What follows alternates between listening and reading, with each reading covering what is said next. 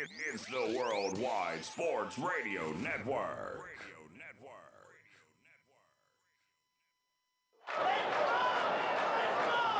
Broadcasting from coast to coast, city to city, coast to coast. It's time for the Ryan Hickey Show on the Worldwide Sports Radio Network. If it's happening in sports, it's being talked about right here. And here's your host, Ryan Hickey. Good Monday morning and welcome into the Worldwide Sports Radio Network. It is the Ryan Hickey Show with you right here. Let me just take a breath because my goodness, what we watched over this weekend, having what is easily the best weekend of playoff football we have ever seen, ever. In my lifetime, in your lifetime, there will, I doubt, be another weekend that could rival the four tremendous games that we did see over these last 2 days, starting with an incredible finish with Bengals-Titans and going through what I would say is the best playoff game I have ever seen, which is Bills-Chiefs going down to the wire. Literally, no lead was safe in the final 2 minutes, back and forth, back and forth, back and forth. And as we know, the Chiefs do end up winning. So on a snowy Monday, let's just start the show with appreciation for what was incredible. And I will say, I want to send out my condolences to Bills fans. I guess Buccaneers fans, only won last year, but sure, it's a tough loss you had yesterday. Titans fans and Packers fans. That is about as brutal, as gut-wrenching of an exit from the playoffs you could have possibly asked for. That's the really the tough part about sports is seeing defeats like that when everyone is watching. So my apologies, my condolences, because I'm sure if you're a fan of one of those four teams or had money on one of those four teams, you're hurting. You're absolutely hurting on this Monday. So we are here for you on the Ryan Hickey Show. We are coming to you live, as always, from the Big Italy Pizzeria Studios, where it's great pizza, hot heroes, and phenomenal dinners. Make sure you check out BigItalyPizza.com to find a location near you. Let's start with the game of the year, the game of the century, the game of my lifetime at least, and that was Bills-Chiefs last night. Because we will give Patrick Mahomes and Andy Reid their due praise. We will give Josh Allen his due praise as well because they were unbelievable. They were unstoppable, tremendous back-and-forth slugfest. But I want to start here with the Bills defense. The Buffalo Bills defense, they have been fraudulent all season long. And then in the big moment, on the big stage with the season on the line, they let the Bills down. They let Josh Allen down when it mattered the most. Here's what I mean by fraudulent. Because I've said this now multiple times on the show, and hopefully you've been listening for more than just the last 7 minutes we've been on the air. Hopefully you've listened to the show before. So if that's the case, you know the Buffalo Bills defense is fraudulent. I don't trust them. Here's why. When you look at these stats, when you look at the raw numbers, the Buffalo Bills defense, it looks really damn good. Number one in the regular season in total defense. Number one in scoring defense. Best defense in the NFL on third down. Statistically, this Buffalo Bills defense, man, 85 Bears. Man, dominant defense. Can't run on them, can't pass on them, you can't do anything. This Bills defense is going to shut you down. But then, when you need them the most, when they play against competent offenses, they disappear. Colts couldn't stop a nosebleed. The Titans were going up and down the field on them all day long. The Buccaneers and Tom Brady sliced and diced them all season long. All game long. Anytime the Bills defense goes against a competent playoff level offense, they collapse. They absolutely collapse. They cannot be relied upon. And we saw that again last night. And you know what they did? They ruined what was supposed to be a coronation for Josh Allen. You look at what was going and building surrounding this game. This was supposed to be the Buffalo Bills slaying the dragon.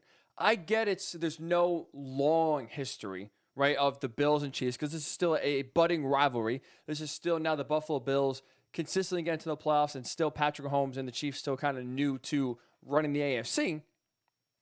But this was supposed to be the Bills exercising their demons, getting revenge for last year's AFC title game, which the Chiefs ended up running away with that game late. We saw the picture of Stephon Diggs looking at the Chiefs celebration, in disgust and in frustration last year. We've seen that all this week leading up to this game.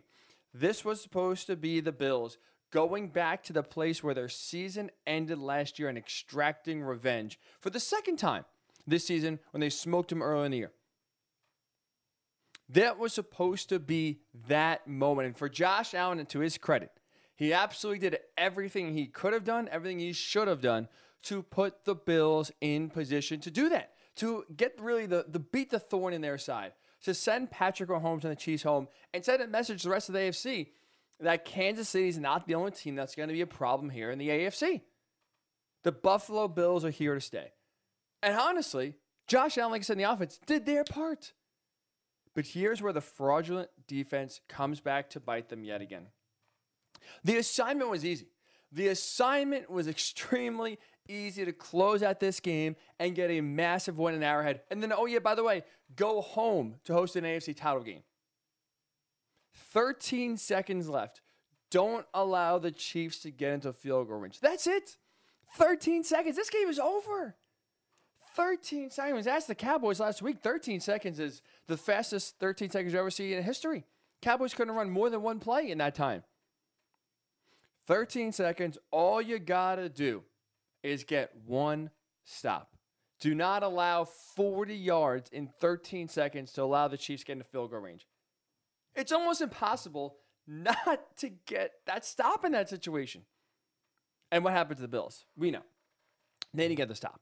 Now, there's a lot of arguments, and you know what? I'll be honest. In the moment, it did not hit me. I believe Tony Romo was the one who mentioned it first. I know on Twitter a lot of people were killing Sean McDermott after this, rightfully so.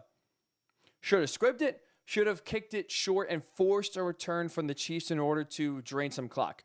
Again, I'll be honest. In the moment, I did not think of it, but hindsight, absolutely 100%.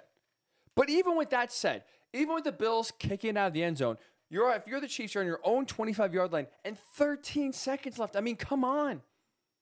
That's a gimme. That's a layup for your defense. The number one defense in the NFL to get off the field and move on to the next round.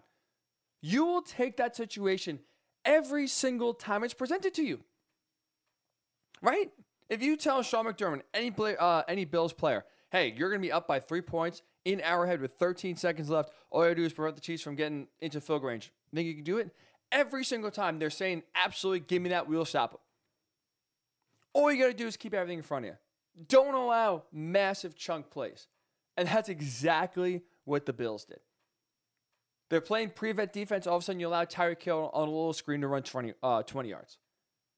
Then, something that I still can't wrap my brain around. This is the one shot.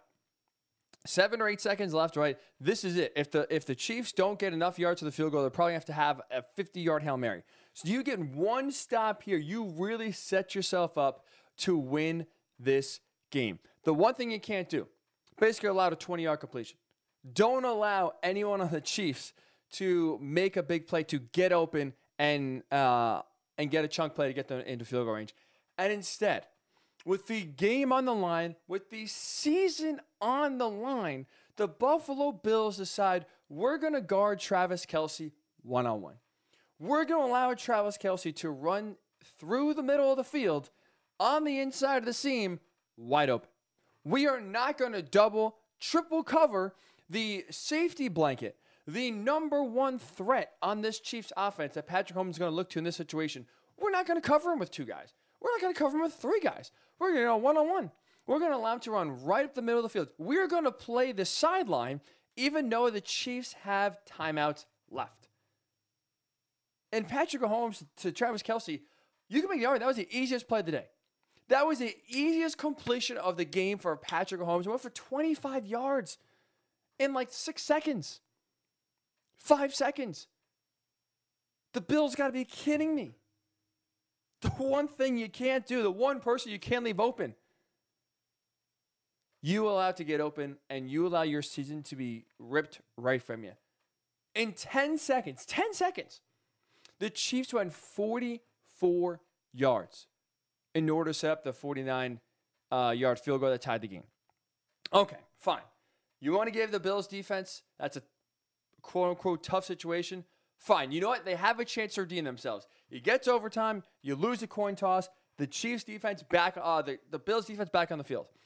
All you got to do is don't allow a touchdown. That's it.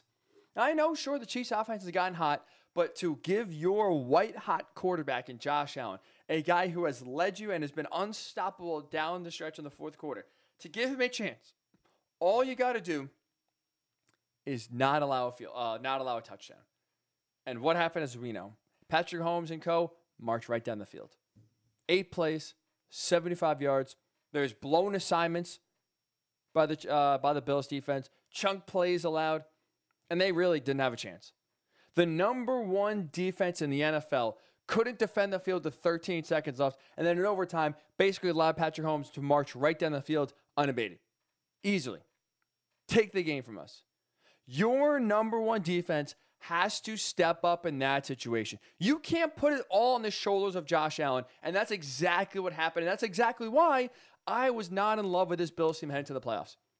This team was led by Josh Allen because, as we know, he has to do it all in the pass game, obviously. He has to do it all in the run game, which you saw yesterday as well. And now, I guess, the guys play defense as well because the defense can't be relied upon. You can't have that happen. The Bills got to be better. And again, that's why the Bills defense all season long, I label it as fraudulent. They can beat up on the Washington football team. They can make the Jets look silly. They'll, pick off Davis Mills and the Texans 3 times and shut them out. That's all well and dandy. But when it comes to playing playoff caliber teams, you need your number one defense to get the stop, and they absolutely failed. 13 seconds left, allowing the Chiefs to get a field goal is embarrassing. Allowing them to go right down the field in overtime, again, reveals who you truly are. Frauds. Absolute frauds. And you know what it did? It ruined what was a borderline perfect game from Josh Allen. I'll be honest, I did not think after what he did last week, literally throwing a perfect game against the Patriots, that he could even replicate anything close to that. And to his credit, he came damn near close. 329 passing yards, 4 passing touchdowns. Oh, yeah, by the way, like I said, can't rely on the run game. He also led the Bills in rushing, 68 yards on the ground. Again, had the Chiefs defense guessing the entire way because they didn't know, is he going to run, is he going to pass? We got to spy someone. Now we got to take guys out of coverage. He was throwing guys open, fitting balls into windows, looking off receivers. He was great. And in clutch time, in the big moment when you truly need Josh Allen to earn the contract and to lead your team, he did so. Back-to-back touchdown drives, scoring 2 touchdowns in under 2 minutes to lead the Bills and give them leads that they thought they should have held. You score a touchdown, 154 left, fine. It's a lot of time for Patrick Mahomes. You get the ball back, you go down, you score a touchdown with 13 seconds left. That's it. Game is over. Start celebrating. And instead, the Bills defense absolutely choked. You couldn't have done a worse job in a bigger moment than that. And the biggest or the most fraudulent unit in the NFL showed up yet again. So Bills fans, I'm sorry. That game was in your pocket. That game was yours. You should have had Patrick Mahomes and the Chiefs out, dead to rights. You should be in Orchard Park next week hosting an AFC title game, and instead you are home with your season over. Josh Allen did everything he could. And the defense let you down in the big, big moment. So I have to get your thoughts. Your main reaction to Chiefs and Bills. How much blame are you putting on the Chiefs, on the Bills defense? We'll get into the overtime rules later on in the show. I'm not having that discussion. The overtime rules are perfect. They are fair. Blame the Bills defense. Couldn't get a stop. Defense gets paid too. But we'll circle back to that conversation a little bit later on in quick hits. But I want to get your thoughts here. Again, biggest reaction to Chiefs and Bills. Comment on Facebook, Worldwide Sports Network. Twitter, WWSRN_radio. At Ryan Hickey Show is where you can tweet as well. You can find a live link to the show on both Twitter and Facebook. When we do return here, I want to touch on the 49ers-Packers game because I think there's one major takeaway, and that is this. Aaron Rodgers, Saturday night and throughout his entire career, it's been an underachievement. We'll explain why that is when we return. It's Ryan Hickey right here on the Worldwide Sports Radio Network. It's the Worldwide Sports Radio Network. Welcome back to the Ryan Hickey Show, right here on the Worldwide Sports Radio Network. And welcome back into the Ryan Hickey Show on the Worldwide Sports Radio Network. Bills Chiefs was an all-time classic. And that game was so good that it kind of helped bury the lead of the weekend. So I thought the biggest headline, the biggest story for the most part, the biggest disappointment came in Green Bay. Lambeau Field on Saturday night, because we saw the 49ers knock off the Packers and another hopeful season for Green Bay that now falls short of the Super Bowl. Coming out of that game for me, I think Saturday night's loss is squarely on the shoulders of Aaron Rodgers. And that loss to me speaks to a larger point. Because now there's this discussion, now there's debate, is Aaron Rodgers done in Green Bay? Will he retire in general? Will he force a trade to another team? We don't know the future of Aaron Rodgers. But I do think that when we look at his totality of his career, 14 years as a starting quarterback for the Packers, one Super Bowl appearance. Obviously, he won that Super Bowl, but making one Super Bowl in 14 years as a starter is a massive, massive underachievement. Aaron Rodgers has now underachieved for the talent he has in his career. I want to get to that point in a little bit, but I want to start off at least with this game specifically on Saturday night, because here's why Aaron Rodgers is to blame. People want to get on the special teams. You want to get on the blocked punt and everything else. It's not the special teams. It's not the defense. Aaron Rodgers is to blame because this game should have never been as close as it was to where a special teams gaffe makes the difference. That Green Bay offense has to put the game away. You cannot allow a blocked punt return for a touchdown to all of a sudden make this a game. This game should have been already over with how pathetic and how much the San Francisco offense struggled. You score even 2 touchdowns, this game is over. And with the way you started the game, 10-play drive right down the field, going down, scoring a touchdown right away, setting the tone, to not score another touchdown again is not only pathetic, and again, to me, puts the blame on Aaron Rodgers' shoulders for not delivering and not lifting this team. And this guy's going to be the 2-time back-to-back MVP. One of the best players we've ever seen, but also now having one of the best seasons of his career. And at home in the playoffs, he scores 1 touchdown? Are you kidding me? Again, you're not asking for a Josh Allen effort like we saw last night, or a Patrick Mahomes heroic effort like we saw last night. You don't need a Herculean game to lead the Packers to victory on Saturday night. That defense, the Green Bay defense, was dominant. I mean, we saw that for 3.5 quarters, the 49ers couldn't move the ball. They didn't score an offensive touchdown the entire game. The 49ers offense scored 6 points. 6 points, 2 field goals. When you have the MVP of your team at home in the playoffs, you got to rely, you got to count on the fact he's going to lead at least, at worst, 2 touchdowns. Bare minimum, I would say 3. But instead, Aaron Rodgers really struggled. He allowed the 49ers to stay in the game because they had no business being in that game. Again, the defense is flying around the ball. 49ers aren't moving, up and down. They're not putting first downs together. They're barely getting over midfield. They're getting an interception in a big-time moment late in the first half when the 49ers were actually getting some momentum and actually moving the ball. And instead of putting the game away, and instead of, again, scoring 1 or 2 other touchdowns to where it's a comfortable lead and you're cruising, the lack of success on offense, led by Aaron Rodgers, only put more pressure on the defense, only put more pressure on the special teams to where one gaffe changed the entirety of the game. I mean, Aaron Rodgers allowed Jimmy G, who did not complete a pass, mind you, until midway through the second quarter.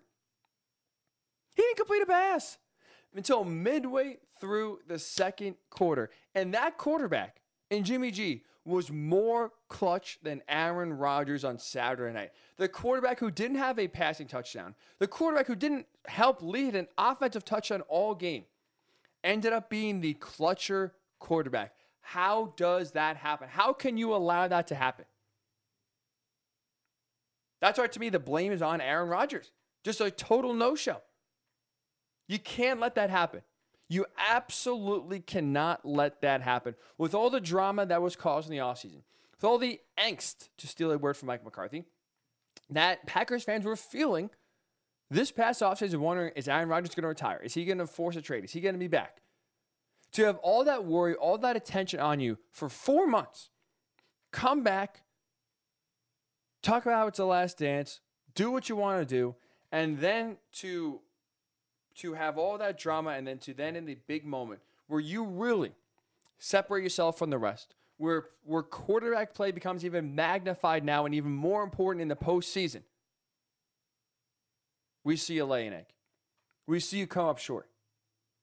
We see Jimmy G make more big throws than Aaron Rodgers in Lambeau Field in the snow in January. Think about it. Jimmy G in that final drive that drained the final 3 minutes and 7 seconds off the clock, that helped put the 49ers in position to kick the game-winning field goal, he made 2 huge throws in that drive. One to George Kittle, one to Deebo Samuel. That was it. Jimmy Garoppolo made 2 big throws all game. And just those 2 throws were more clutch than Aaron Rodgers. And look at how this Packers team ended the game. The final 8 drives of the Packers season, 8 drives, 7 of the 8, the Packers either got 1 first down or 0 first downs. 1 or 0 first downs on 7 out of the final 8 drives of the game for the Packers. With Aaron Rodgers at quarterback. That's pathetic. That, to me, is why the blame is on Rodgers. You cannot have that performance in the postseason in a game where your defense has been dominant. But you know what? Okay, he did. Let's call it for what it is, right? For 3.5 quarters, he really did struggle. And as we know, the blocked field goal happens. It's a tie game, 10-10. But you know what? Even after that blocked punt happened, even after the 49ers, who had no business being in this game, tie the game at 10, there is still 4 minutes and 41 seconds left in the fourth quarter, and Aaron Rodgers is getting the ball. Again, he's an all-time great quarterback. He's an elite quarterback. He's about to be the back-to-back MVP of the NFL. You give him the ball with under 5 minutes left in a tie game, in a playoff game at home, you would think, you would assume he's got it. Packers are waking up on offense. They're scoring points. Rodgers is going to lead them down the field, and that's going to be the difference. They've been kind of sleepwalking through most of this game, but now that they're awake, now that it's like, oh, this is real, the 49ers are in this game, Aaron Rodgers is going to take the team down the field and lead them on a scoring drive that's going to be the difference in the game. And instead, you know what the Packers did? 3 and out. Bing, bang, boom. See you later. Get off the field. And even worse than just going 3 and out is Aaron Rodgers was terrible. A huge missed read on 3rd down where he threw up a deep ball to Davante Adams, double covered deep ball on 3rd down, and did not see a wide open Allen Lazard 20 yards down the field in the middle of the field that would have gotten a first down, kept the chains moving, and would have really ripped off a huge chunk to where there's a lot of room, no one near him. He could have ran easily and gotten to field goal range. So even Aaron Rodgers, I think, was starting to feel the pressure. He was starting to lock on to where he goes, it's only Davante, that's only where I'm going. Failed to read the middle of the field. Failed to find a wide open Allen Lazard with the season on the line. And instead gave the ball back to Jimmy G, who came up more clutch again in Lambeau Field than Aaron Rodgers. When you look at the stakes, when you look at how the defense played, and we look at how Aaron Rodgers played, that was by far the worst loss of his career. Worse than the Seahawks loss where Brandon Bostic drops the onside kick and allows the Seahawks to pull off a miracle victory. Worse than getting shredded by the 49ers a few years ago. Worse than last year where Tom Brady throws 3 picks in your own house and you still can't win. Saturday night was by far the worst loss of Aaron Rodgers' career. Because when you look at it, everything again lined up perfectly for Green Bay.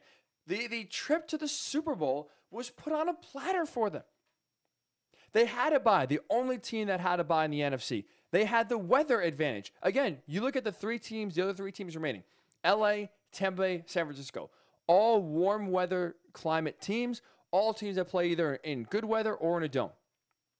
You had it snowing and below zero in Lambeau Field. You play in that. You thrive in that. This year and last year, both times the Packers got the number 1 seed, you had Aaron Rodgers in the lead up to that talking about how the weather's going to be a huge factor. Lambeau Field, we got to get it. The colder, the better. It gives us an advantage. He always talks about playing in the cold, having it be a huge advantage to them. And guess what? He got what he wanted and couldn't come through. Forget the bye, forget the weather. The biggest advantage the Packers had going for them was health. They were getting healthy as every other team was suffering injuries. One of their best the best corner on their team, one of the best in the NFL, Jair Alexander, returned to the lineup. I get he didn't play a ton. He still was on the field more than he wasn't. That was a huge get back for the Packers because they missed him for most of the year. Zadarius Smith played 1 game in the regular season. He returned for the playoffs, even got himself a sack. His presence was felt. David Bakhtiari did not play. He was starting to get healthier, but was a late scratch. But you look at the 49ers, sure, they had Nick Bosa return from a concussion. You had Fred Warner out there playing on a hurt ankle. Ambry Thomas, one of their better corners, out for the game. Like, there was injuries the 49ers were dealing with to where the Packers were the healthier team. They're healthier than either the Rams and the Buccaneers as well if they won this game in advance. By the way, not only do you have the bye, not only do you have the weather helping your advantage, not only are you the healthier team, you also have the MVP quarterback on your side. The playoffs are truly where the quarterback play is a separator. The quarterbacks get $40 million a year. The reason why we pay so much attention to how quarterbacks play is because in the playoffs, that is where their difference and the presence is felt. That is truly where teams separate themselves when you can rely on your all-time great quarterback to lead you to victory. And guess what? It didn't happen. It didn't matter that Aaron Rodgers was 30 million times better than Jimmy G. He couldn't come through. But Green Bay had every advantage you could possibly ask for, and they still squandered it. They blew it. They absolutely blew it. And now when we talk about underachieving, when we talk about Aaron Rodgers not, getting the most out of his talent and the most out of the opportunities that are presented to him, he, with that loss, now moves to 11-10 on the season. In the playoffs, excuse me. His career playoff record is 11-10. Aaron Rodgers, 11-10 in the postseason. He is part of the top 10 in terms of most playoff wins. Right? He is in that group in the top 10 with the most playoff victories. Of those top 10 quarterbacks with the most playoff victories in NFL history, Aaron Rodgers has the second worst win percentage. The second worst. Only Peyton Manning is worse at 14-13. But Aaron Rodgers at 11-10 is right there with Peyton Manning. And Peyton Manning got a lot of ridicule, a lot of criticism for how he plays in the regular season compared to how he plays in the postseason. And it's time to have that same energy for Aaron Rodgers. Because for someone who is so talented, someone who's about to win his 4th MVP, someone who is, I would say, the most talented quarterback to ever play the position, to have won a Super Bowl appearance in 14 seasons as a starter is a massive, massive underachievement. They have gotten a ton of breaks. They have always been, a team that's consistently been in the playoffs. They have gotten home field plenty of times. They have lost home field plenty of times. And now it's time to start putting Aaron Rodgers under the microscope. He has massively achieved, for all the talent he has, for all of the breaks he gets, he has not taken advantage. He got one Super Bowl, right? Dan Marino would kill for one. Dolphins fans would kill for one. I get it. He got one. But one feels like a failure.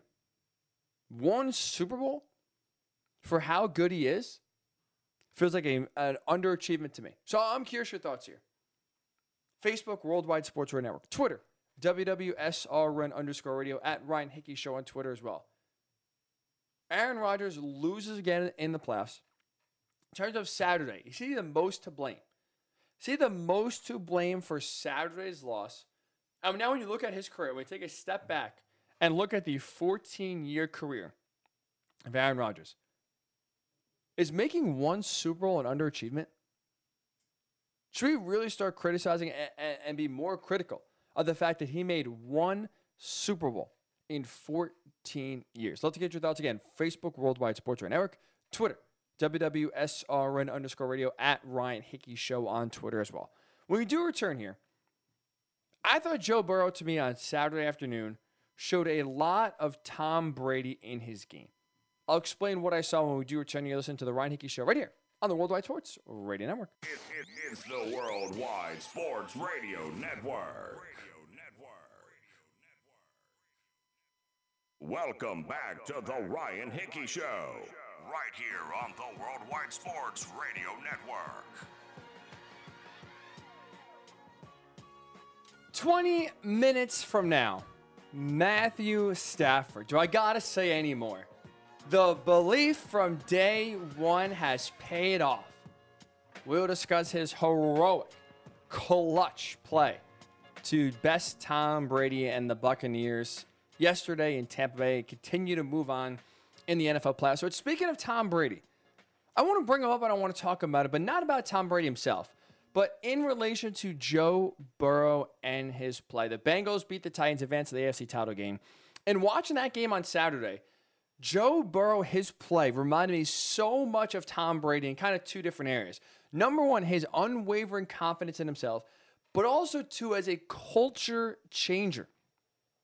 I truly do think, this is crazy to say concerning the Bengals, and we've seen a lot of their losing ways, right, over the last 20, 30 years, right? Marvin Lewis, Andy Dalton, Carson Palmer, always losing the big game. We know the playoff drought's been there forever.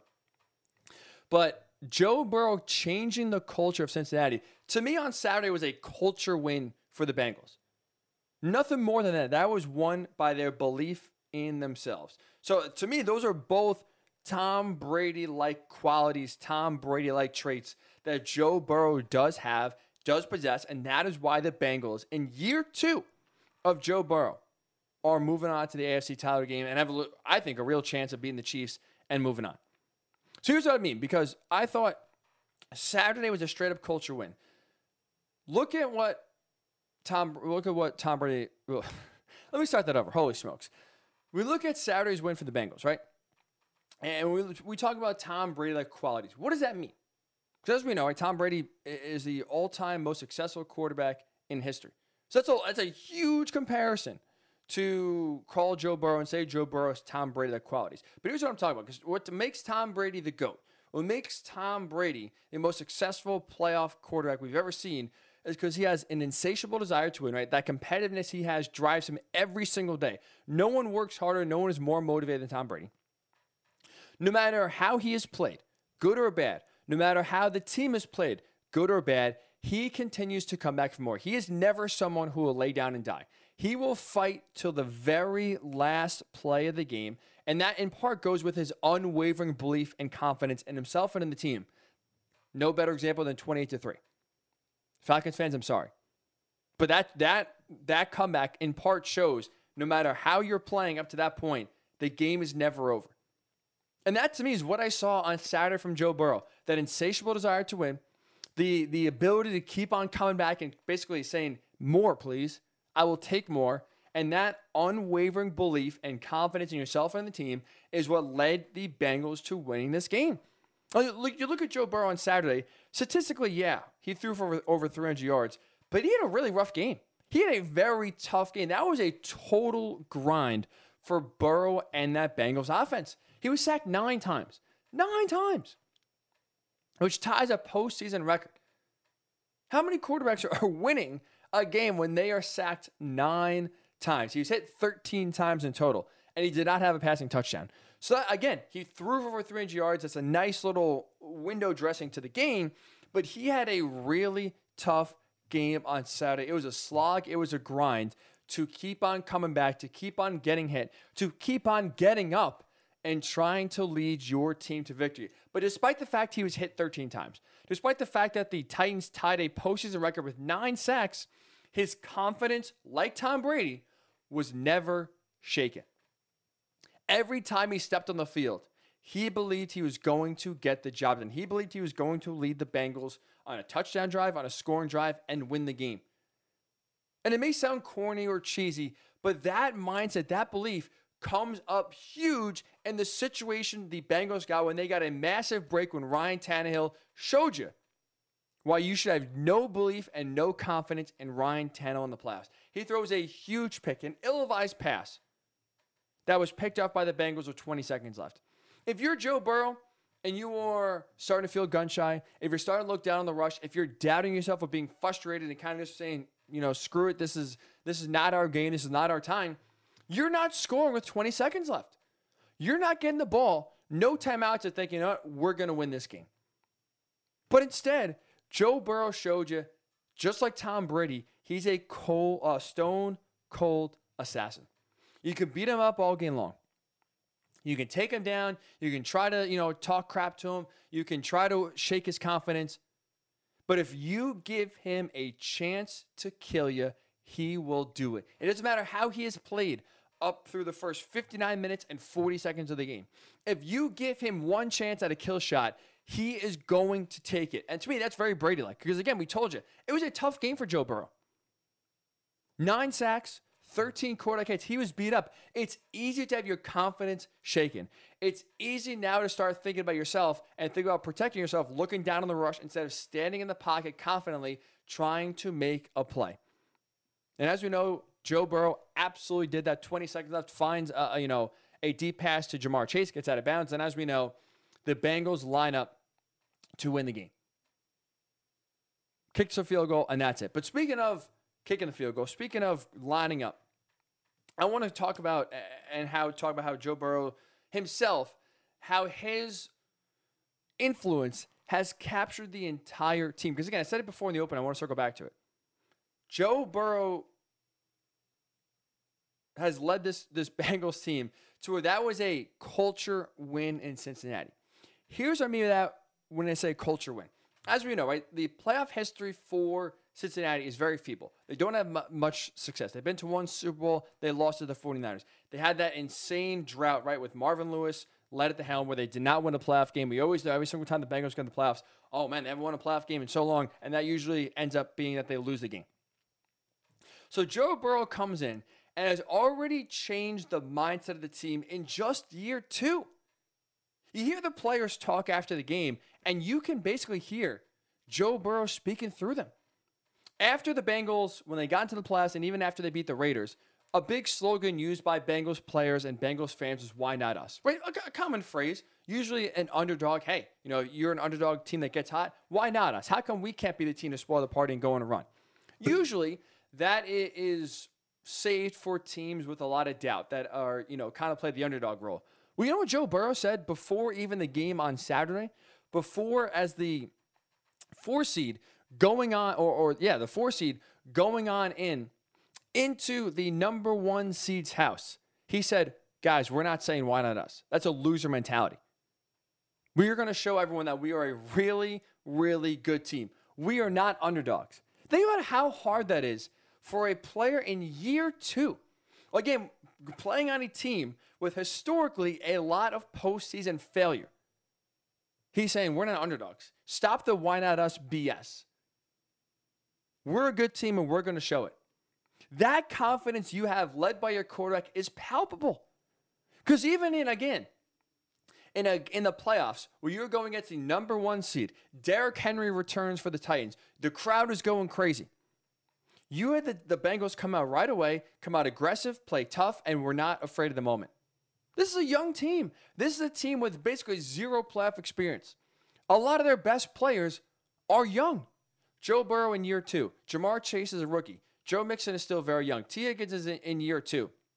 When you look at special teams, Evan McPherson's a rookie kicker. And even he himself, with all the kicking woes we have seen, with all of the uneasiness and untrustworthiness we have with kickers, even in the NFL.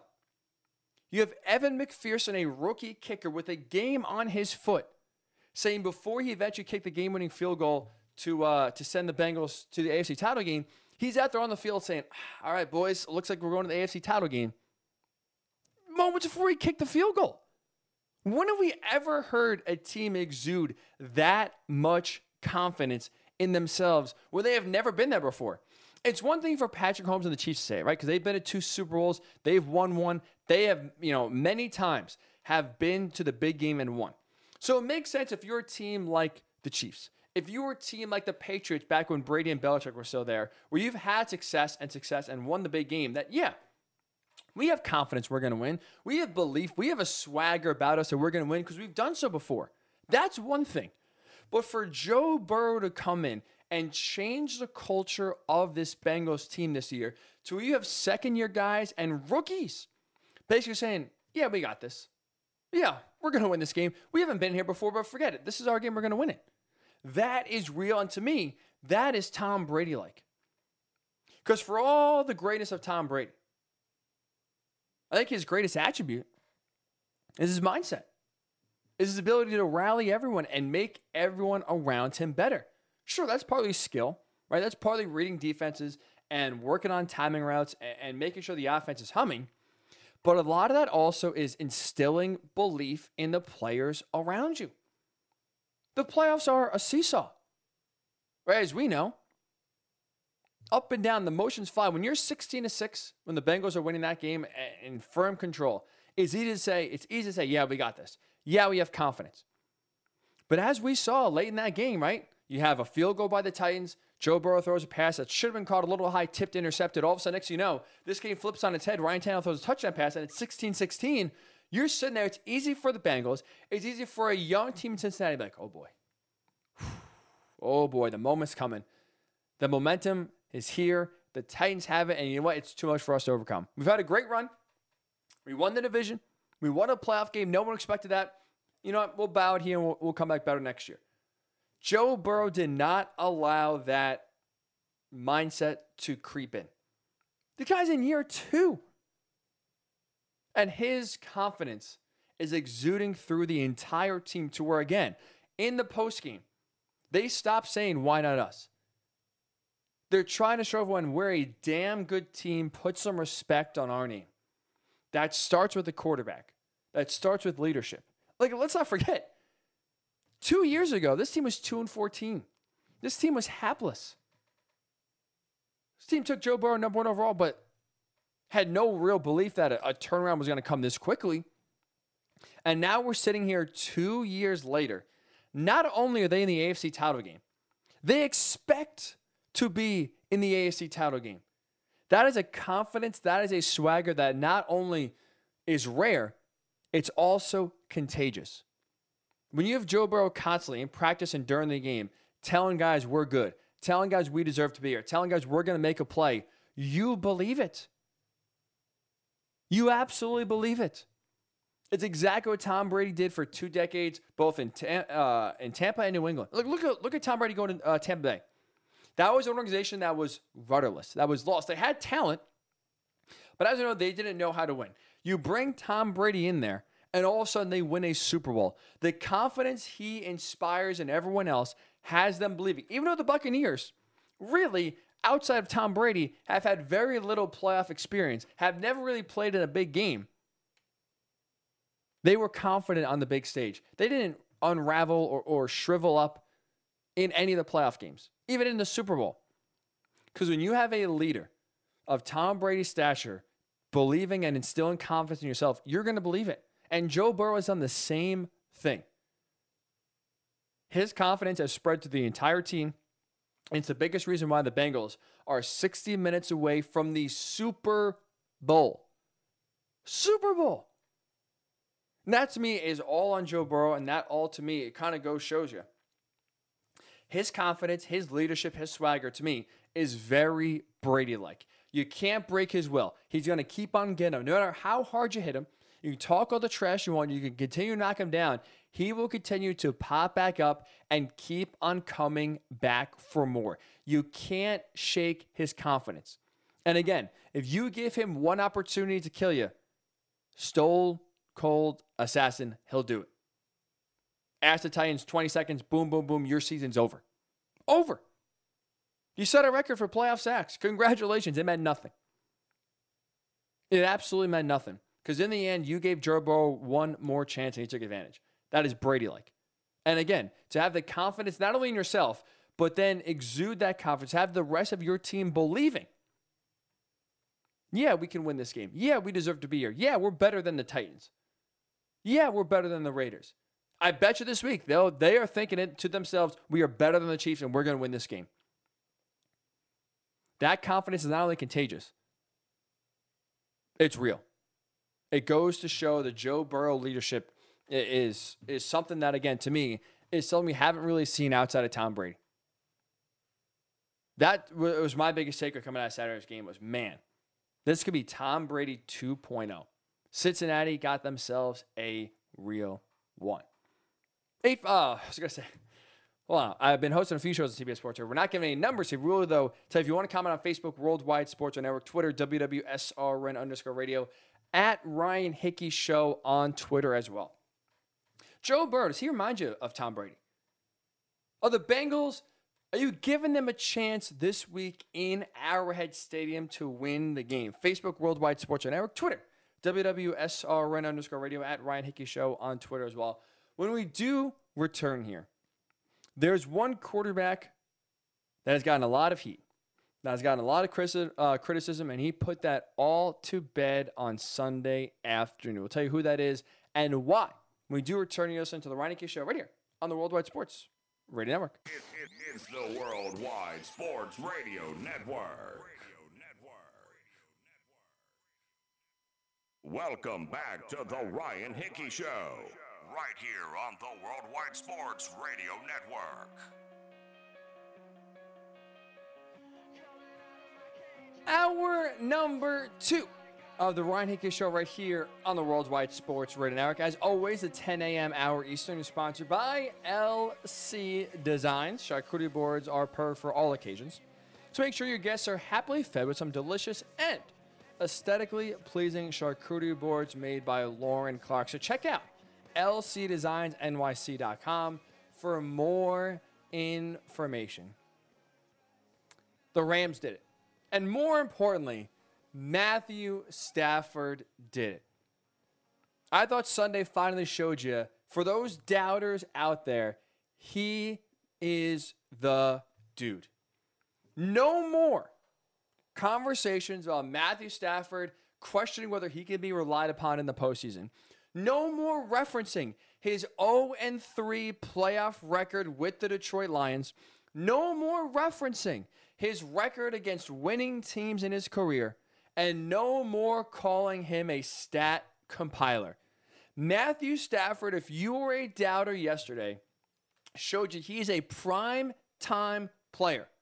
And not only that, he is the only reason why the Rams season is still ongoing. He is the only reason why the Rams are hosting the NFC title game against the 49ers. Because you know what he did yesterday afternoon? Oh, excuse me. So excited. I'm hitting the camera around. Here's what he did yesterday. He answered 2 major questions. Because all year long, we've been hearing about Matthew Stafford, what? Can he play well enough to lead the Rams in the playoffs? Can he come up clutch when the team needs him most? If you're listening to this show, you know. All season long, I've been on the Matthew Stafford bandwagon. The Rams are my preseason pick to win the Super Bowl. As soon as the trade went down back in January, I believe it was January, maybe February, when the Rams acquired Matthew Stafford in the trade with the Lions. Told you right then and there, Rams to me are the team to beat in the NFC. They are by far the best. Matthew Stafford's going to show out now that he's on a real team. He is going to capitalize and make the most of it. And guess what? There was a lot of doubts all season long. A lot of questions on Matthew Stafford. And he last night showed you can believe in him. He showed you he absolutely can be the guy in a big moment to come up and lead a team in the playoffs in order to advance to get the job done. There is no more now questioning on Matthew Stafford. No more worrying, can he get the job done or not? Because in the biggest game of his career, he got the job done. You look at the stats, 28 of 38, so he's very efficient. 366 passing yards, 3 total touchdowns, and just as importantly, as those 3 total touchdowns, as the 366 yards, as going 20 for 38, he had zero INTs. That led, as we know, the Rams taking a 27-3 halftime lead. He showed you right there in the first half and early in the second half, he can excel in the playoffs and lead a team. Going against the GOAT in Tom Brady. Already beat him once. Todd Bowles and the defense saw what Matthew Stafford did well. Now they had a chance to game plan against it and slow him down. And instead, he picked up right where he left off from that Week 3 game. Lit up the Buccaneers secondary and was able to, again, in a big moment, lead the Rams and show them he can absolutely take a team in the playoffs and be the reason why they lose. But just as importantly, though, as the 366 yards, as the 3 total touchdowns, as the 0 interceptions, and as leading your team to a 27-3 lead on the road in the playoffs, Matthew Stafford just as importantly showed you when the walls come crashing down, when the momentum has left your team, and basically your team is in a dire state, Matthew Stafford can stare down the barrel and come through. Because in that second half, the Rams, I think, were trying to lose the game. They were doing everything, literally everything possible to give the game away. They saw what the Falcons did, losing 28-3 or blowing a 28-3 lead in the Super Bowl, and they said, how can we one-up that? How can we make sure Tom Brady gets a similar comeback here in the postseason in what could be, I doubt it, but what could be his final year in the NFL?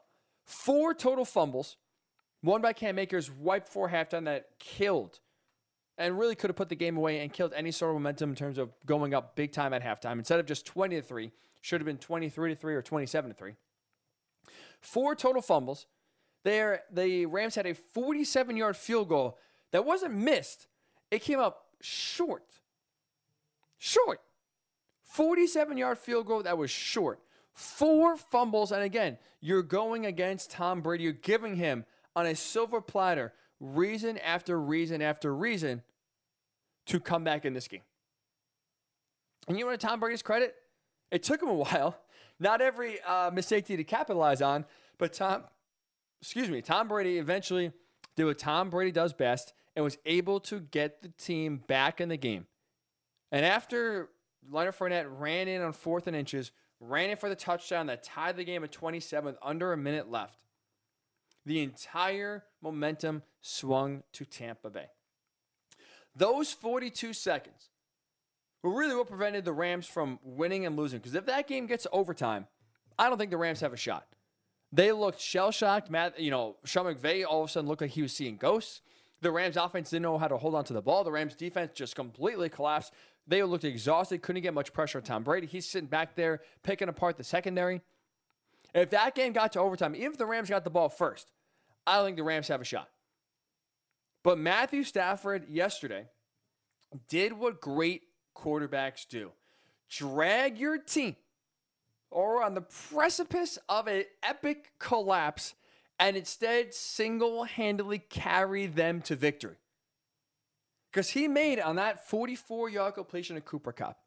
Not only did he make the greatest throw of his career, in the biggest game of his career, he did so with pressure in his face. And Dominic, if you rewatch that play, was right in Stafford's face. About to take him down for a sack. And if he gets sacked, that game's probably going to overtime. And that game, like I said, is over. The Rams are not winning that game with all the momentum, all the confidence sliding from the Rams' perspective for 3 quarters, now on Tampa Bay side. I don't think if that game gets to overtime, the Rams are coming out with a victory. So you had Matthew Stafford, after getting sacked, it would look like a quarterback draw on 1st down with 42 seconds left, not having any timeouts left, to throw that out to Cooper Kupp for 20 yards, get the offense going and settle everyone down. And then again, in the face of pressure, in a game where the Rams are ready to collapse and go to LA licking their wounds with an all-time playoff collapse. Matthew Stafford said, not so fast. Don't worry, guys. I got it. And dropped a 44-yard dime to Cooper Kupp right in the basket to win them the game. Considering the pressure, considering the circumstances, I don't think there are 5 other quarterbacks making that throw in that moment. Matthew Stafford showed you he is an elite primetime quarterback in the postseason. He absolutely can be relied upon. Again, this is a career-defining game for Stafford. All career long, he's been said he's a stat compiler. He can put up nice numbers. He can't be relied upon in the playoffs. And down or up 27-3 and watching the Buccaneers go on a 24-0 run to tie the game, he could have easily folded in the moment. He could have easily packed it up and said, you know what, not our game. We made too many mistakes. Not him, not Matthew Stafford, but the rest of the team made too many mistakes. We'll try to get him next year when everything else lines up. He single-handedly pulled the Rams from defeat and carried them to the next round. That was impressive. That is a beyond clutch win, a beyond clutch performance for Matthew Stafford. Like I said, 5 quarterbacks maybe are pulling that drive out of their you-know-what and leading them to victory. That's how impressed I was with Matthew Stafford. That is a big-time performance. And if you're a doubter, if you were a non-believer, it's time to start believing, man, because this guy is the truth. He can do it. Because it's not just even yesterday, too. Even in the first game against the Cardinals, I know he only threw the ball 17 times. And the 17 attempts were the fewest of his career. So he didn't have to really do much, especially with the way just the Cardinals offense self-destructed and decombusted. But Matthew Stafford, again, showed you now in 2 playoff games. He can absolutely be the reason why the Rams win the game. He can absolutely get out of the way and not be the reason the Rams lose games. Because even in that first game against the Cardinals, the defense was completely dominating, and really they won the game by themselves.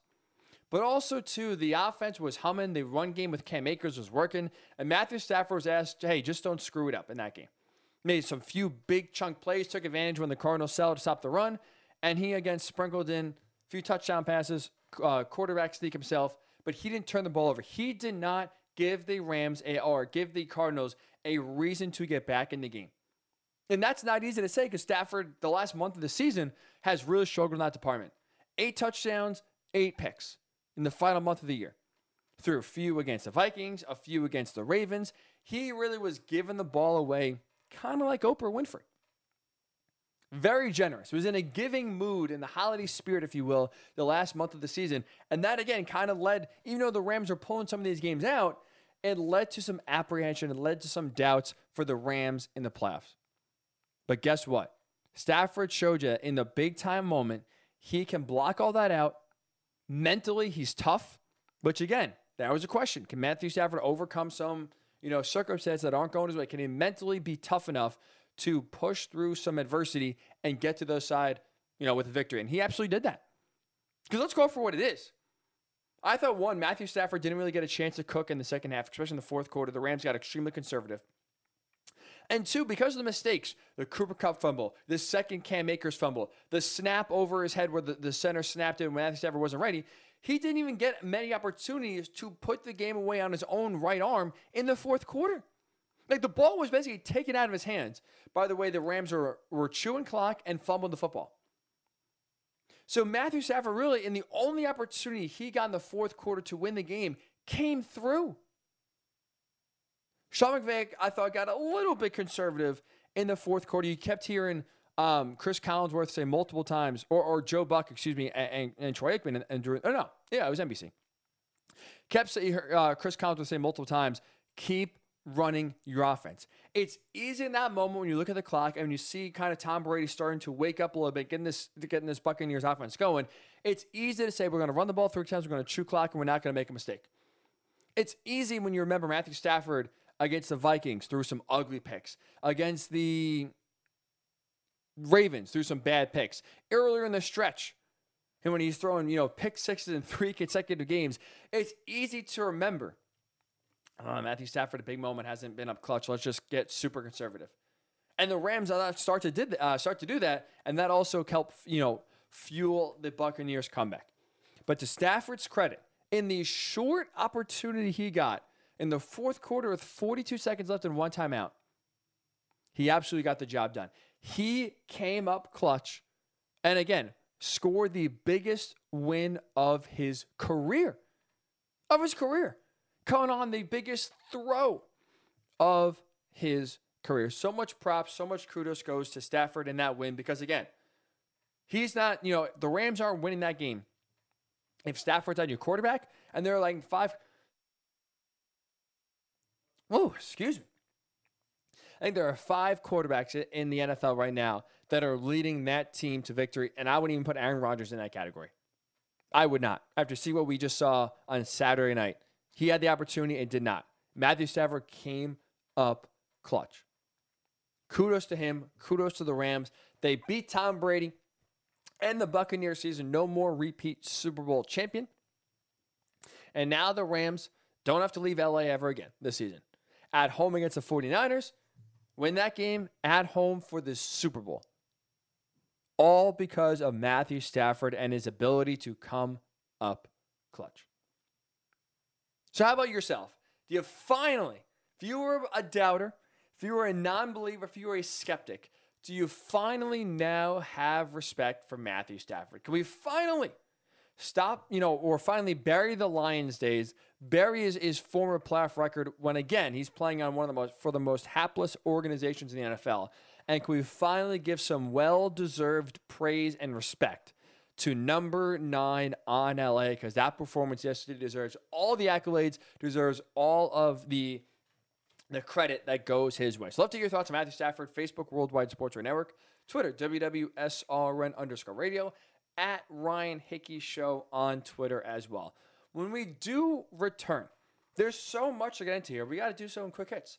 Bounce around the NFL, hit on a few different notes and quotes, including Jimmy Garoppolo had maybe the ugliest but clutch game. And I want to point out one thing, speaking of Jimmy G. He was so clutch this season that even the Packers defense was scared of him on that final drive. I'll tell you why that happened. And a big play that Jimmy Garoppolo, even though he didn't throw the ball, had an impact on when we do return and listen to the Ryan Hickey Show right here on the Worldwide Sports Radio Network. It's the Worldwide Sports Radio Network. Welcome back to the Ryan Hickey Show, right here on the Worldwide Sports Radio Network.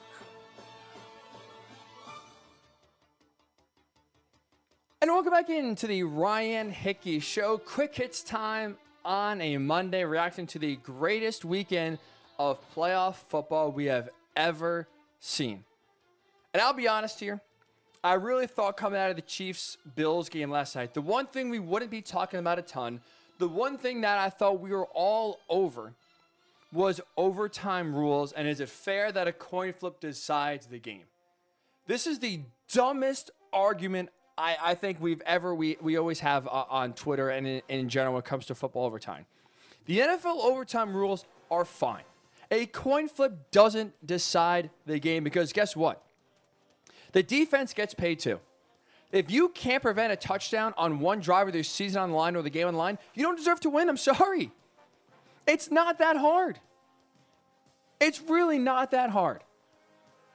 Preventing a touchdown from being scored is not that tall of a task in order for your team to get the ball back.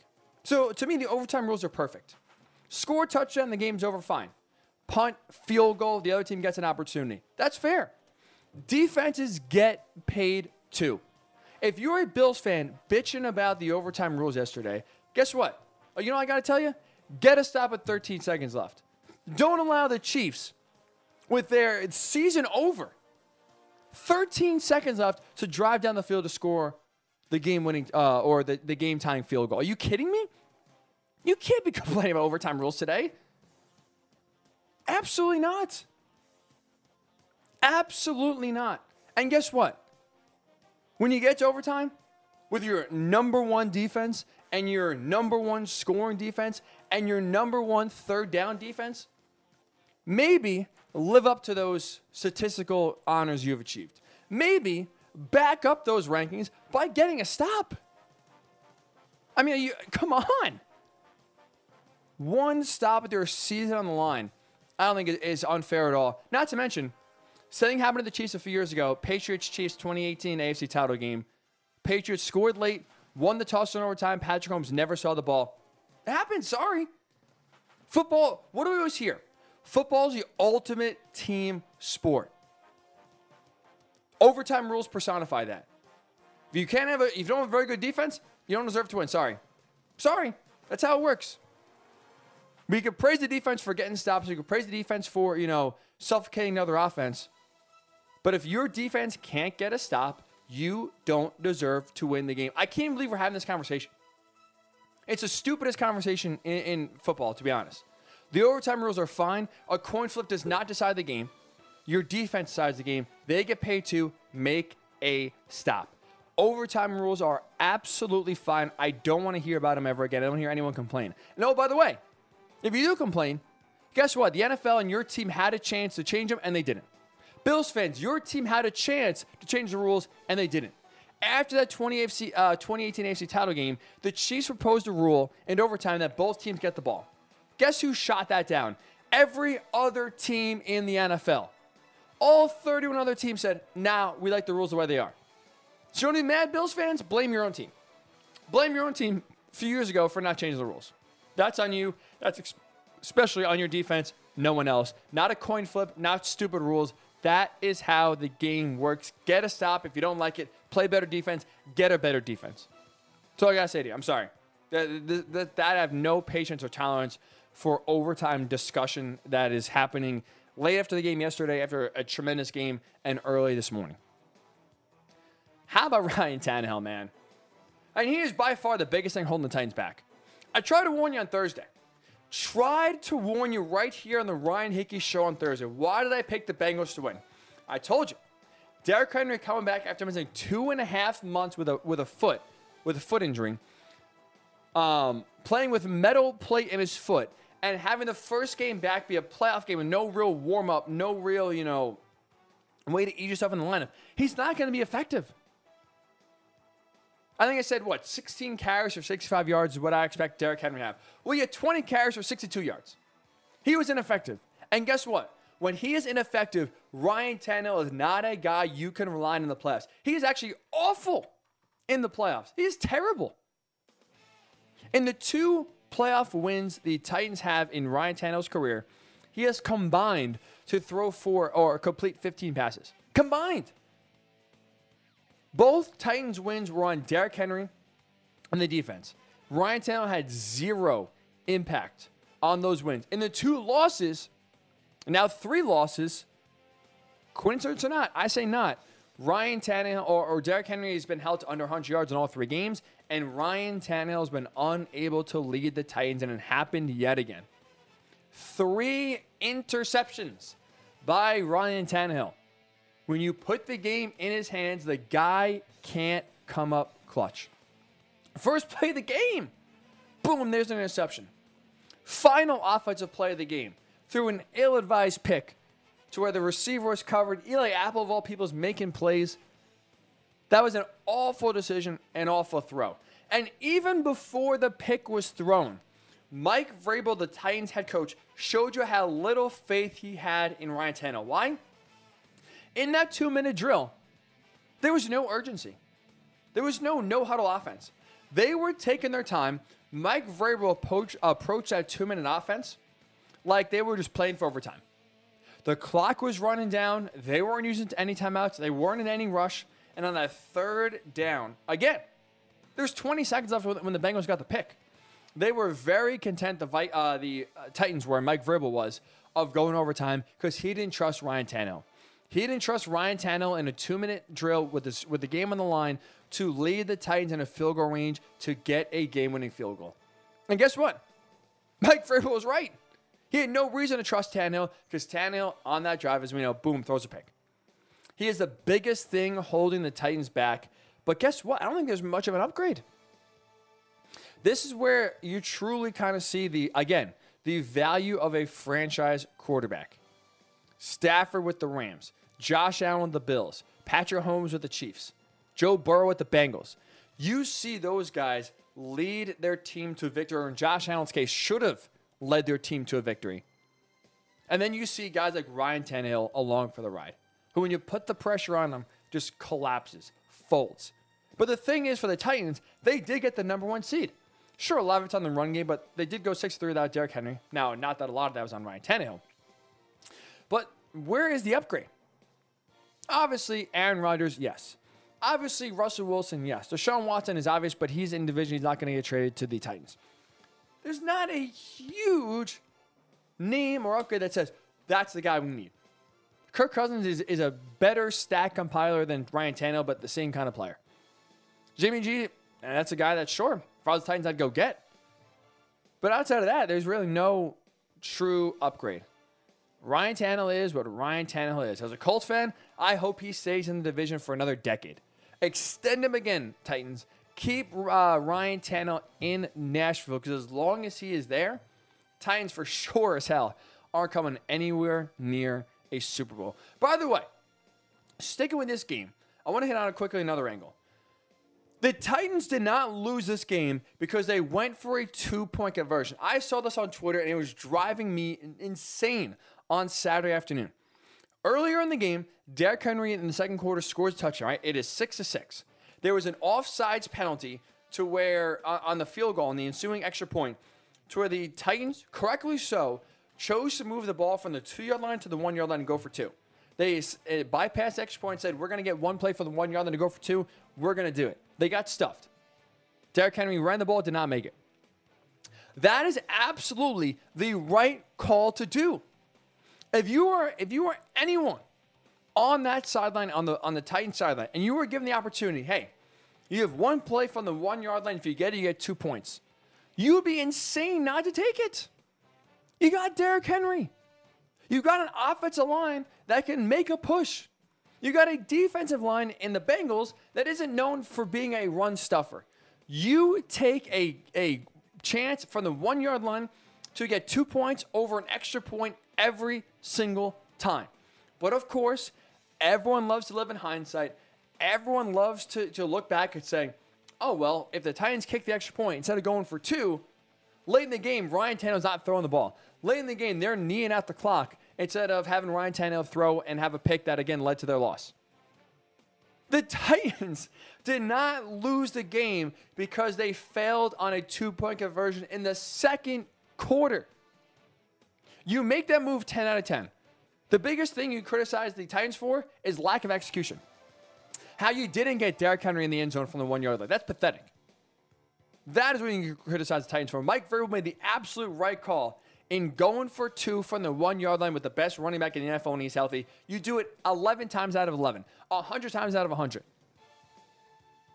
That's just on the lack of execution, the Titans for not getting it, more than is being the wrong decision. I can't believe how many people on Twitter are criticizing Vrabel for that decision. 1 yard with Derrick Henry. You'd be stupid not to take that. And that drove me insane. I couldn't believe the amount of tweets late in the game when Ryan Tannehill threw that pick saying, took the extra point. Guess what? Titans are up by 1 and they're not throwing the ball. Stupid. Absolutely stupid. And finally, I want to give a lot of credit to Jimmy Garoppolo. Honestly, each and every week, I respect Jimmy G more and more. Yes, he is inconsistent. Yes, he throws at least one throw and one pick a game where you're like, what the F are you doing? Why would you throw that? He had one on Saturday night, and the only drive in the first half the 49ers got a first down on. He threw a pick right before the end zone. It was awful.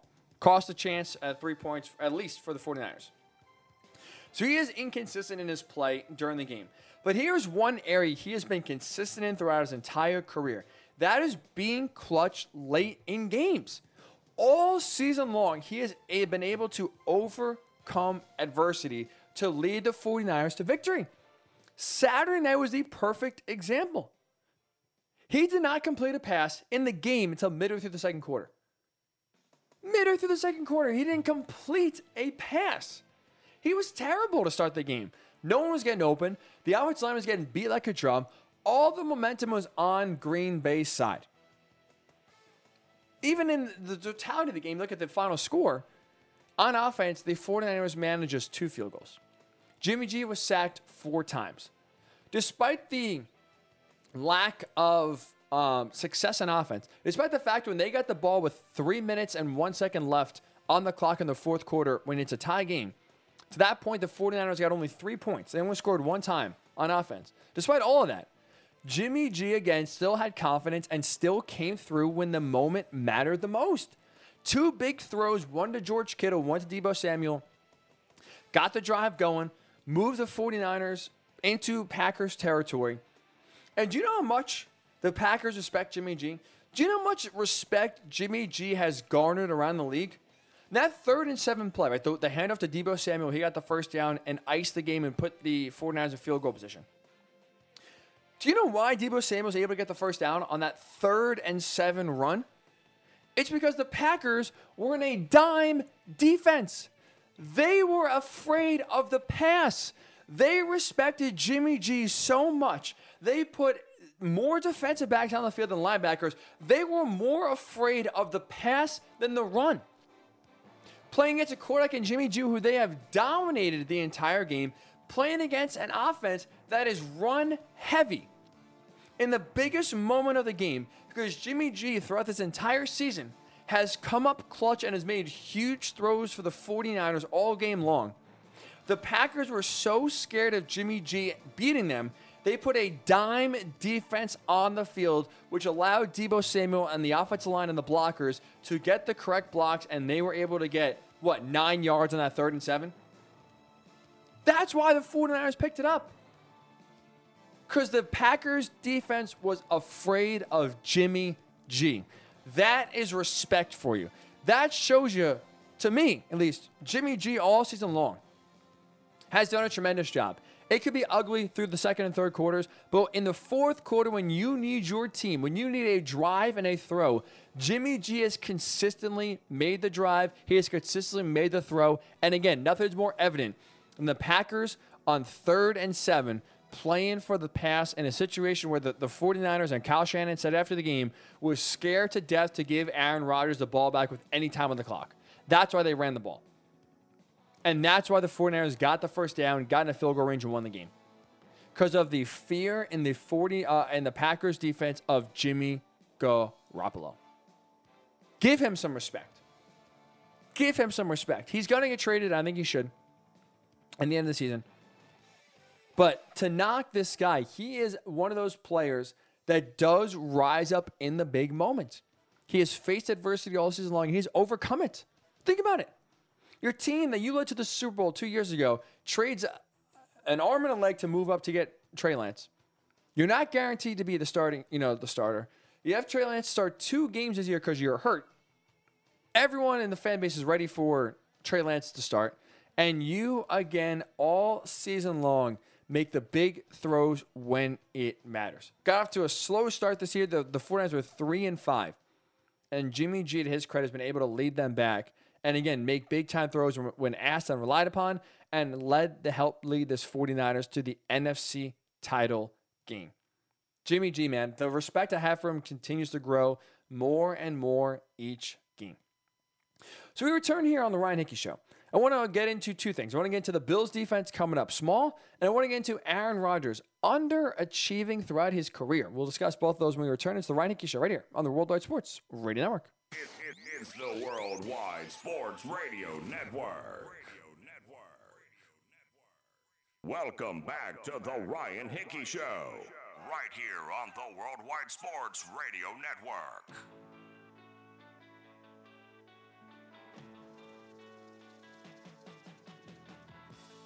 And welcome back into the Ryan Hickey Show on a Monday morning, coming off of what was by far the best weekend of playoff football we have ever seen. All 4 games decided on the final play of the game. 3 walk-off field goals from all 3 visiting teams. Evan McPherson of the Bengals, Robbie Gould of the 49ers, and Matt Gay of the Rams. and then an all-time classic, the best of the four, one of the best overtime, or just one of the best football games we have ever seen. Chiefs, Bills going down to the wire where 13 seconds was still enough time for Patrick Mahomes to keep the game alive, send it to overtime, and as we know, they drive down the field to win the game. I want to speak about that 13 seconds. I want to speak about truly what an epic collapse the Buffalo Bills defense had. I've been calling them frauds all season long. I thought for me the Buffalo Bills defense was a classic case of a team that is able to play really well against some of the worst offenses. Against the Washington football team, against the Dolphins, against the Jets, against the Texans. They can play great football, shut them down, put up some gaudy numbers in terms of shutouts, in terms of sacks, in terms of interceptions and turnovers, and limiting the amount of yards they get. But when it comes to playing true playoff caliber defenses, the Buffalo Bills defense cannot be relied upon. And as we saw, that happened in the big moment yesterday. Total frauds, and they let them down in the biggest moment of the season. Look at the Bills statistically. They are number one in terms of total defense, number one in terms of scoring defense, number one in terms of third down defense. Pretty damn good. That should be a defense you can rely upon if you are Sean McDermott, if you're Leslie Frazier, hell, if you're Josh Allen, and you just played the game of your life, poured it all out on the field, and gave your team opportunity after opportunity to take the lead and win the game. That should be enough of a not even a cushion, but having the number one statistical defense should be enough to have you believe, have faith, have you win the game. And instead, the Buffalo Bills defense, like they did all in the regular season, anytime they played a potent offense, they disappeared when you needed them the most. It ruined what was supposed to be a coronation for Josh Allen. It ruined what was supposed to be for the Bills getting over the hump, kind of beating your arch nemesis, if you will, even though it's a budding rivalry. But truly now, take down the kings of the AFC and plant your flag that the Buffalo Bills are right there with the Chiefs. It is going to be those two teams running the conference for the next 10 years. And instead, the Bills defense showed you it is still the Chiefs conference. They still run it. The AFC goes through Kansas City because they got the easiest assignment they may ever have with the game on the line. 13 seconds left. Do not allow a field goal to Patrick Mahomes' company, and you are going to the AFC title game. You are hosting the AFC title game in Buffalo with a chance to go to the Super Bowl for the first time in almost 30 years. And instead, Bills defense came up short. Bills defense did what they've been doing all season long, coming up small in the big moment. 13 seconds left. It's almost impossible not to get the job done. Look, a lot of credit goes to Andy Reid and Patrick Mahomes and Travis Kelce and Tyreek Hill for getting the Chiefs in position and capitalizing on that Bills defense to move them into field goal range. But are you kidding me if you're the Buffalo Bills? What the hell are you doing on defense? To play a prevent style defense and allow chunk plays, allow the Chiefs to get out of bounds on the first play, allow Travis Kelce to work one-on-one in the middle of the field, to give him the middle of the field. The Bills defense was playing like they almost forgot the Chiefs had timeouts. I rewatched that last play in the break. The play to Travis Kelce that went for 25 yards, they got them into field goal range. The Chiefs defense, or the Bills defense, gave up the entire middle of the field. You can't allow that to happen. You cannot have the number one defense in the NFL have such a massive gaffe like that, that again, gives a potent offense opportunities to stay alive. When you're the number one defense in the NFL, you have to make that stop. No excuses. And again, the Bills defense showed you they're not the number one defense in the NFL. They are total frauds. Total frauds. Because you allowed the Chiefs offense to go 44 yards in 10 seconds. 10 seconds. Season on the line. Chance to slay the dragon. Chance to get a big-time win in an all-time classic game that's going to be replayed for the next century. People are going to be telling their grandkids about. Instead, you can't hold Patrick Mahomes and the Chiefs offense down for 13 seconds. That should never be enough time for any offense, no matter what the situation, no matter who's on the other side. That should never be enough time for them to move the ball down the field 44 yards in 10 seconds. Leslie Frazier, Sean McDermott, every single player on that Bills defense deserves blame for what they did, that absolute choke job in the final 13 seconds. But that's not even, that's bad enough, I should say. But then in overtime, you still have a chance to turn the tide. That field goal did not win the game. I get you're down. I get you're frustrated. But the game is still alive. You still have a chance to redeem yourself because guess what? If the Bills defense in overtime either holds the Chiefs to a punt, gets a turnover on downs, or holds them to a field goal, you give Josh Allen, the man who's playing, again, the game of his life, who's now playing and having confidence to where there is no shot, I believe, if Josh Allen got the ball back, that he's scoring anything less than a touchdown.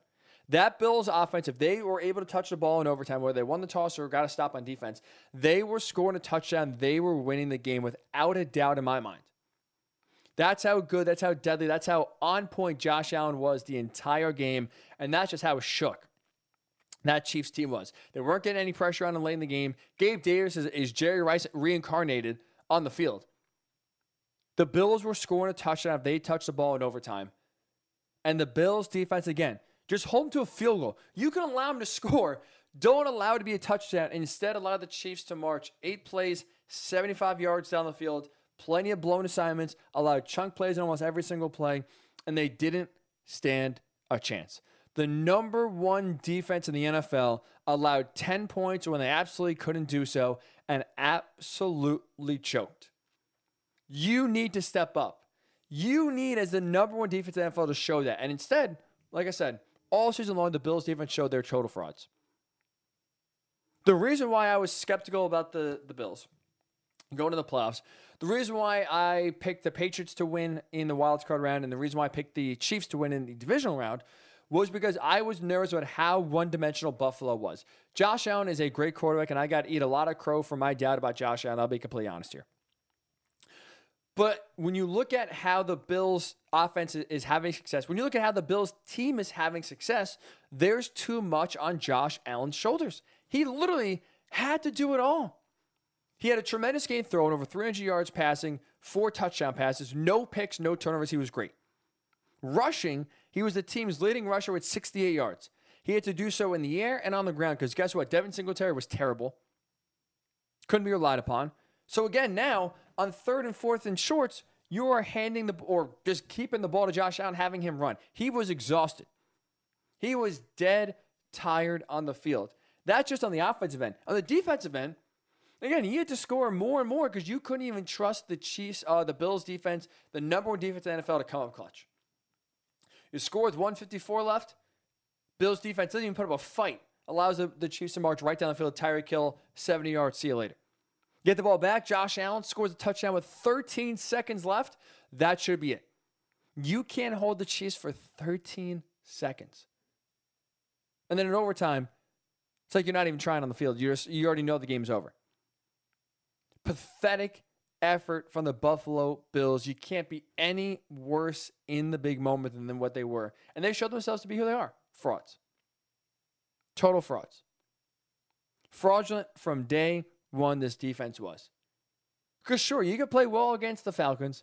You can make, Zach Wilson look terrible. You can sack Taylor Heineke and pick off Davis Mills all you want. When you can't slow down Jonathan Taylor, when you can't slow down the Titans offense, when the Patriots even tell you what's coming.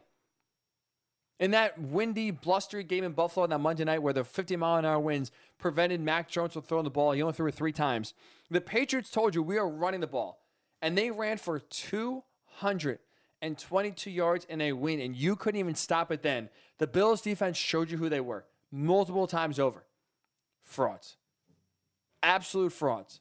Can't be relied upon. They are not as good as the numbers suggest, and that showed on the big stage. So I feel so bad for Josh Allen. I really do. This was his moment. He did everything he possibly could have done on the ground, in the air. Gabe Davis played the game of his life, the game of his career. Or the best games you've ever seen a wide receiver in the playoffs have. Playoff record 4 touchdown receptions. You had Josh Allen by himself single-handedly go toe-to-toe with Patrick Mahomes and the big, bad Chiefs offense. And for 13 seconds, you could not have another air of your team bail you out. It's an awful job by the Bills. Awful job by their defense. I don't want to hear it. That's it. 13 seconds, there's no excuse. I don't want to hear about overtime rules, how they're unfair, how a coin flip decides the game, because guess what? The Bills' defense decided the game when they allowed Patrick Mahomes to drive 44 yards down the field in 10 seconds. That decided the game. Game on the line. Game in hand. Double team Travis Kelce. Triple team Tyreek Hill. Don't allow the exact 2 plays they allowed to happen, because guess what? You win the game. You are celebrating today. We are lauding praise on Josh Allen all show long and all week long. And instead, the defense is what absolutely screwed Allen, screwed the Buffalo Bills, and it's inexcusable. Defensive-minded head coach and Sean McDermott. Great defensive coordinator in Leslie Frazier. You cannot allow that to happen. The criticism for them not squibbing the ball, for not forcing the Chiefs to return it on the final kickoff to chew up clock, it's absolutely well-deserved. I'll be honest, in the moment, I did not think of it. It did not dawn on me. I believe Tony Romo mentioned it at the point where he wanted a return. He wanted some clock to get chewed up. As you know, another blunder there by the Bills. But either way, 13 seconds after the Chiefs at their own 25-yard line is more than enough time to get the job done. Is more than, an uphill climb for the Chiefs to keep this game alive. Inexcusable. Absolutely inexcusable. So that'll do it for this edition of the Ryan Hickey Show. What a game, what a moment, what a weekend. We appreciate you tuning in and making us a part of your Monday. We will be back on Thursday. Get you ready for Conference Championship weekend. It will be a total blast, so I can't wait. So between now and then, stay safe. Stay sane. And we'll talk to you where else? But right here on the Worldwide Sports Network on Thursday, the new edition of the Ryan Hickey Show. It's the Worldwide Sports Radio Network.